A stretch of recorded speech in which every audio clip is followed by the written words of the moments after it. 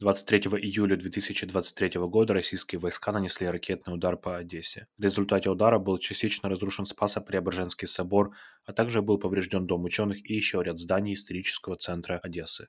Всего было повреждено 44 здания, в том числе 29 памятников культурного наследия. В результате атаки получил ранение 21 человек. 2 человека погибли. На момент запису цього випуску пройшов рівно тиждень, і ми вирішили записати епізод, який був не по плану та якого краще б не було. Сьогодні ми хочемо поділитися своєю рефлексією на події 23 липня та тижня, що їм передував.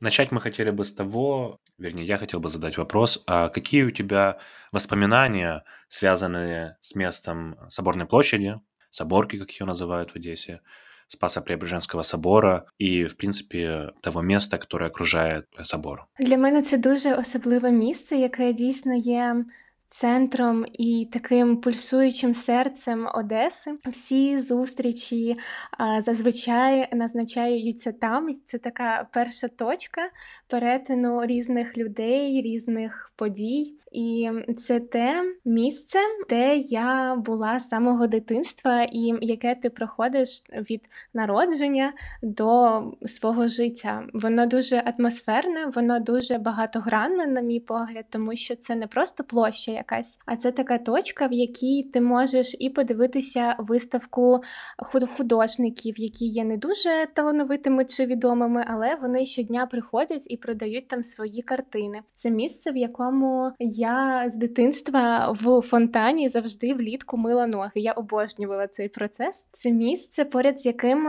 певний період працювала моя мама, і я щодня після її роботи там чи грала на цій площі, чи просто сиділа, щось читала. І ще це місце, в якому завжди грають в шахи. Там є спеціальна така шахова зона, і воно для мене дуже особливе і ніжне.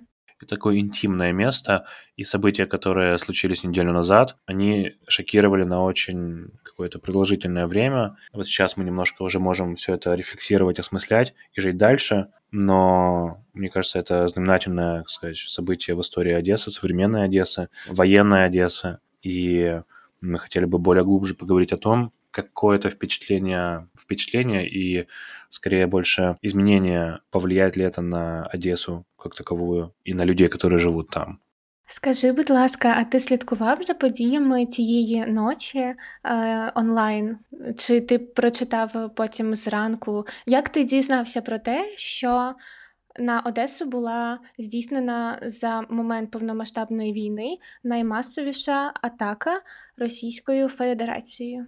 Да, это нужно подчеркнуть. Это была наиболее массовая атака на Одессу с 24 февраля. И я помню, но ведь это ведь не первый был удар на той неделе, на неделе с 16 июля по 22-23 июля.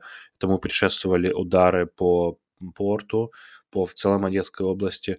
Очень шумные были ночи, начиная где-то со вторника, со среды.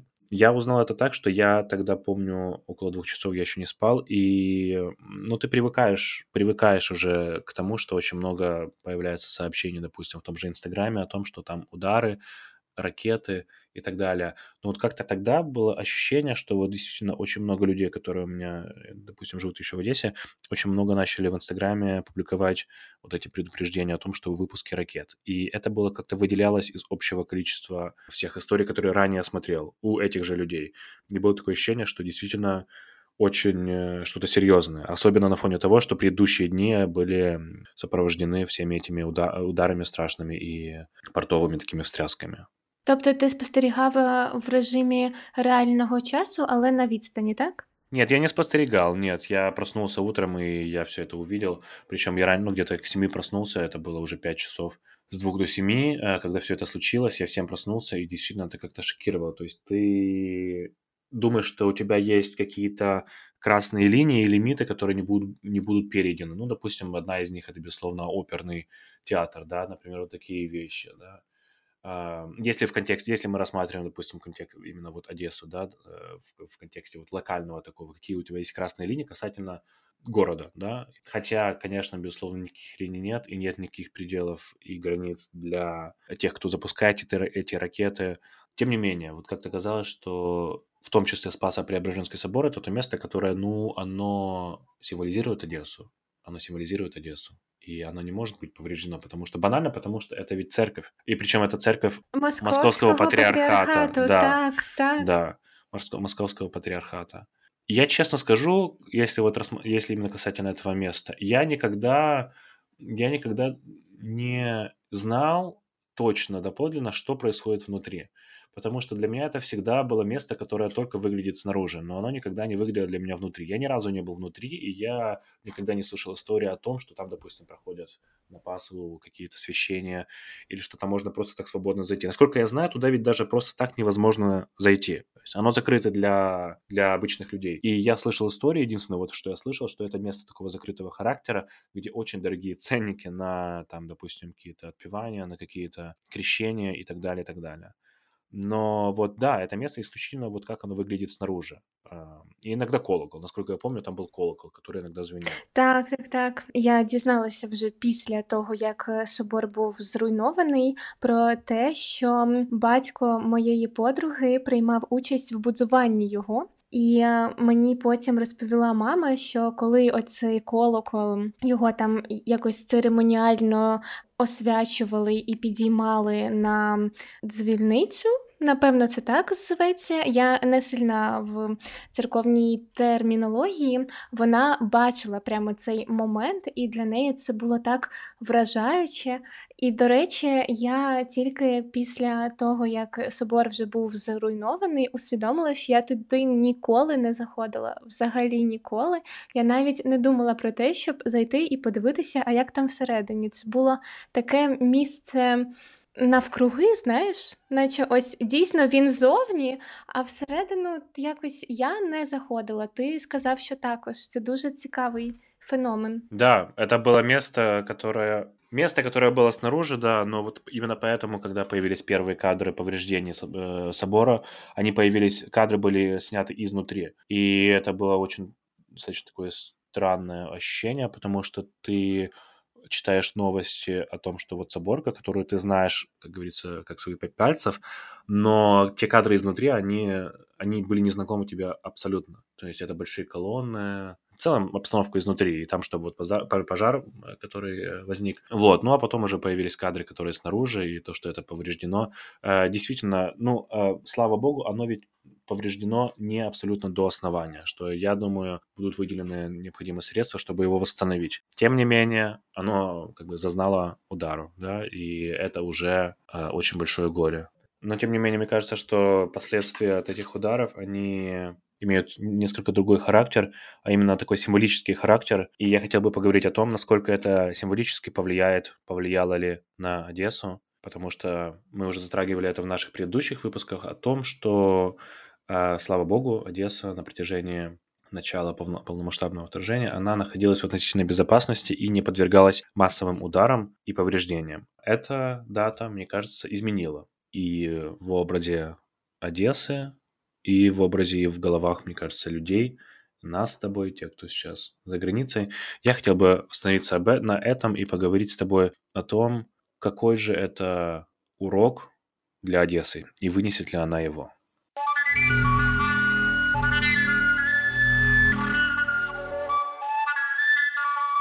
Я хочу поділитися історією, яка мене дуже вразила.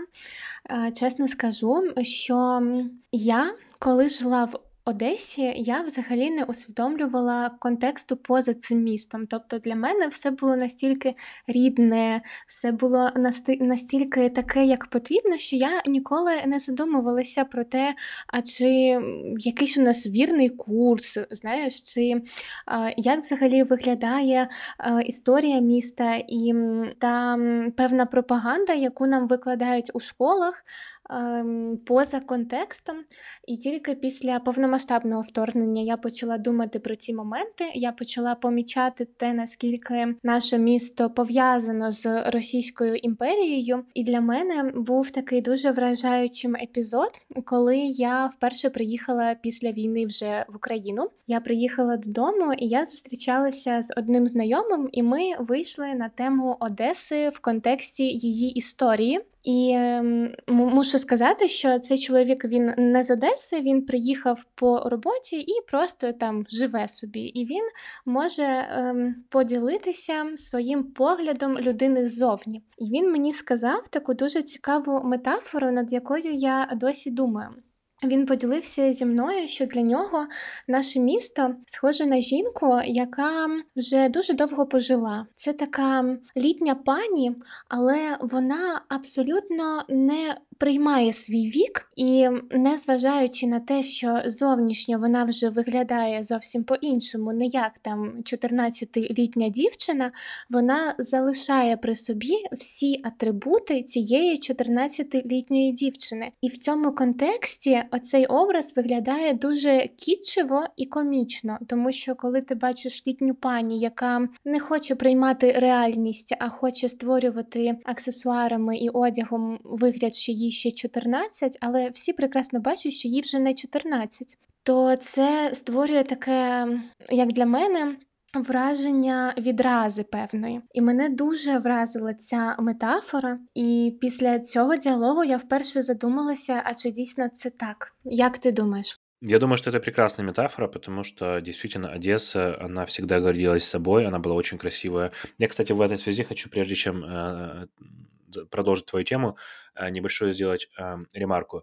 Я недавно словил себя на мысли, что у меня отношения с Одессой, с городом, как отношения с девушкой. И в этом плане я очень ревнивый персонаж в этой взаимосвязи, потому что я хочу, чтобы Одесса, город, и я был у нее единственным. Когда я встречаюсь с какими-то, когда я слышу где-то в новостях или что-то еще, каких-то людей, которые из Одессы, например, и которые говорят что-то про Одессу, я всегда чувствую какую-то очень странную ревность, и мне вот словно хочется тут же заявить, что это все понятно, вы очень приятные и хорошие, талантливые ребята, но я здесь как бы единственный верный одессит, и это очень забавно. И мне кажется, это действительно вот демонстрирует такой вот укоренившийся образ Одессы как женщины или девушки. Есть такое выражение, как Одесса-мама, да, что это вот именно мама, но это женский образ. Это так или иначе женский образ. И более того, в Одессе по-особенному, мне кажется, ценится, возможно, это как-то идеализировано, романтизировано, тем не менее, ценится образ девушки. Там по-другому ведут себя мужчины, парни в отношении девушек. Это очень все более деликатно, более по-джентльменски. И в этой связи вот именно Одесса — это действительно та девушка, та женщина, которая невероятно была красива и привлекательна в молодости, но она взрослеет, у нее появляются морщины, допустим, да. Ну и не так, что, допустим, вот в один момент она просто умрет. Нет, я не это имею в виду. Имеется в виду то, что она сохраняет все те же атрибуты вот своей юности, а это увлеченность такой вот, ну, как сказать, ну, да, пусть так и будет, российскостью, да, русскостью, увлеченность вот завязкой на истории, на памятниках Екатерины, допустим, да, на улицах, на названиях улиц, на исторических, допустим, каких-то фактах и так далее, на том, что очень многие великие какие-то русские деятели, они жили в Одессе, и Одесса фокусируется на этом очень сильно. Так, і хочу додати, що не тільки великі російські діячі жили в Одесі, а й видатні одесити більшістю своєю переїжджали до Москви. Це важливий момент.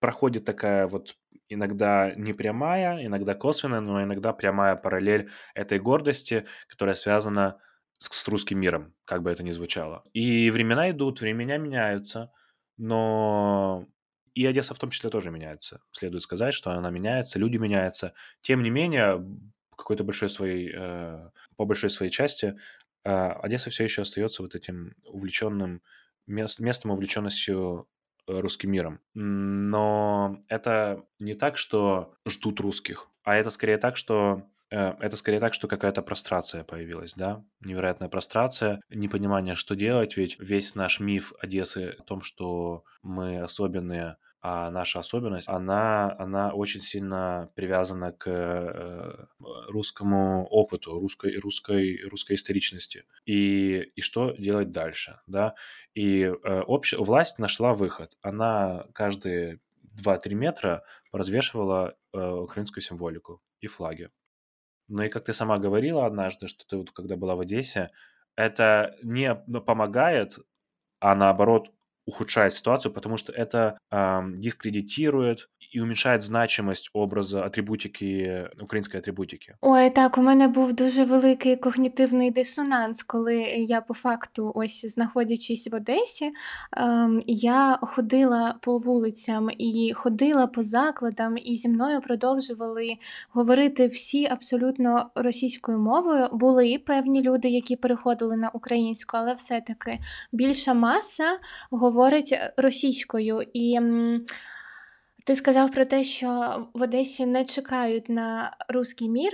Звісно ж, ні. Такі усвідомлені люди, як ми з тобою, і наша інформаційна бульбашка. Але було б необачно викидати взагалі з реальності той факт, що є багато людей, які, на жаль, чекають на руський мір, які здають позиції, і я особисто їх знаю, вони є. І коли я бачила оці прапори, які просто кожен метр, ну реально кожен метр, і це ще цікаво було, що вони за 1,5 роки вже вигоріли, і було видно, що їх от на початку як повісили, і з ними відбулося життя.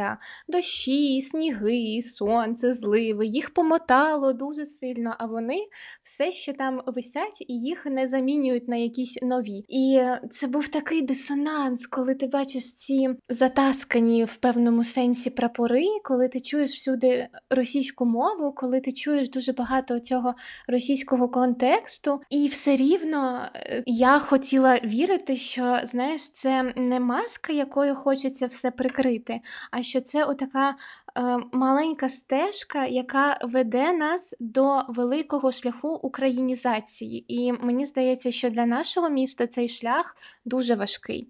Тому що, на превеликий жаль, у нас немає великого підтексту і бекграунду української історії, української культури. Вона створювалася у Львові, в Києві і в Харкові.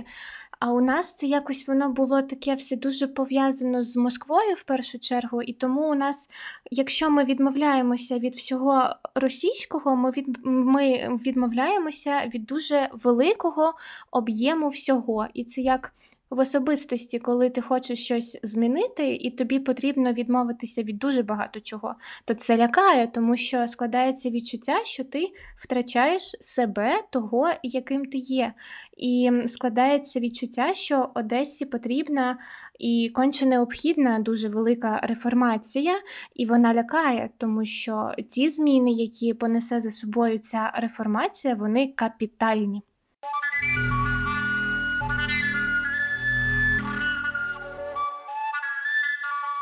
Хочу спитати твоєї думки, чи вважаєш ти Одесу імперським містом, чи дійсно вона такою є? Бо, може, я досить радикально налаштована. Я в первую очередь хочу сказать, что действительно Одессе нужно меняться. И события, которые случились неделю назад, это имеет очень символический характер, поскольку это все-таки удар прямо в лицо, плевок в лицо, именно плевок в лицо от, так сказать, этого мифа, на котором строилась гордость Одессы, от этого русского мира. И все мы это прекрасно знали еще раньше, что ничего хорошего, никакого развития, никакого будущего, ничего не предлагает не то, что Россия, а в принципе вот продолжение жизни на этом мире. Но просто как-то вот не было, мне кажется, никакой грамотной стратегии того, а как дальше преобразовывать Одессу. Возможно, ее не было только просто потому, что это очень сложный вопрос. Снять памятник Екатерины и вывесить флаги – это не решение, да? Какое же тогда решение? Копаться ли в истории? И тогда нужно менять очень многое.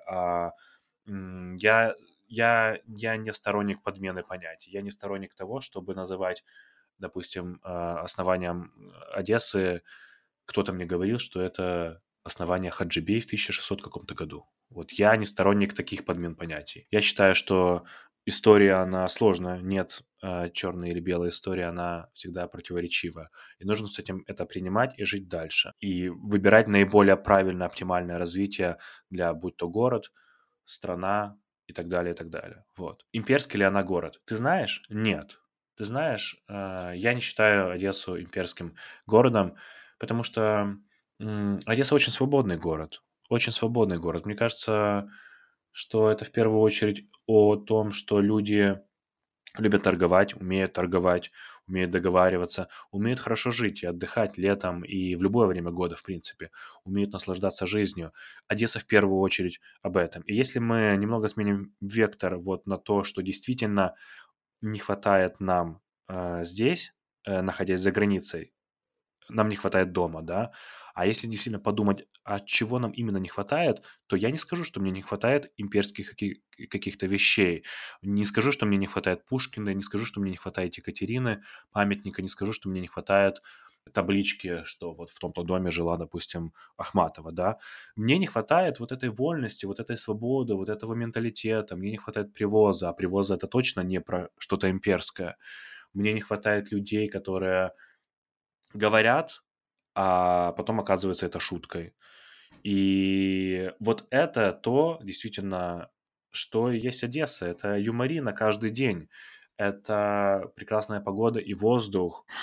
До речі, я тебе переб'ю, але просто скажу, тому що я була дуже вражена. Ти знав, що юморини проводять тільки в Одесі? Юморина — это единственное, да, день дурака, да, и Тільки у нас в місті. только у нас в городе. И вот это Одесса, вот за это любят Одессу. То, что действительно есть какие-то связи с Российской империей в плане основания, в плане развития, эм, в плане людей, которые там жили. Это, безусловно, так. И просто забивать этого досками и говорить, что этого не было, ну, я, как повторюсь, я не сторонник этого. Но я сторонник того, чтобы немножко менять фокус и фокусироваться на том, что такое действительно Одесса, за что мы ее любим, за что мы ее ценим, чего нам не хватает. Вот это то, на чем нужно действительно, мне кажется, дальше поддерживать образ Одессы как чего-то особенного.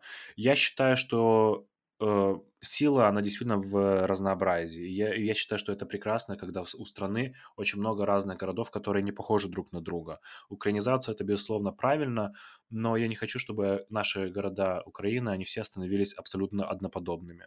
Разница только в названиях. Я считаю, что действительно за Одессой можно сохранить что-то свое уникальное и небольшую толику вот этого утверждения, что мы действительно другие. Но мы другие не потому, что мы имперские, а мы другие потому, что мы южане, потому что мы любим тепло. Вот это, мне кажется, то, на чем стоит фокусировать свое внимание при дальнейшем развитии Одессы. Так, я з тобою в цілому згодна і, знаєш, поділюся таким дуже особистим відкриттям, але певні періоди от минувшого року, коли мені було дуже погано, мене тримала думка про те, що я хочу дожити до дня, коли Російська імперія розпадеться. Знаєш, вона була прямо для мене такою опорою всього. І після того, як я побувала вдома в Одесі, ця моя думка різко змінилася. Я тепер хочу дожити до іншого дня. Я тепер хочу дожити до дня, коли наше місто стане теплим, європейським, українізованим містом, курортним, в який люди будуть їхати для того, щоб відпочити, отримати ось це одеське задоволення, отримати нашу атмосферу, і щоб ми були не такими величними, можливо, в контексті історії, але щоб ми були щасливими. От тепер я хочу дожити до цього дня. Я думаю, что это прекрасное слово, которое ты использовала, счастливыми, да, чтобы Одесса, несмотря на какие-то изменения и вызовы в будущем, она по-прежнему оставалась местом счастья и улыбки. Вот улыбка — это действительно это искренняя и подлинная гордость Одессы. Улыбка, счастье, радость, солнце и тепло. И это то, с чем Одесса, я уверен, будет двигаться дальше.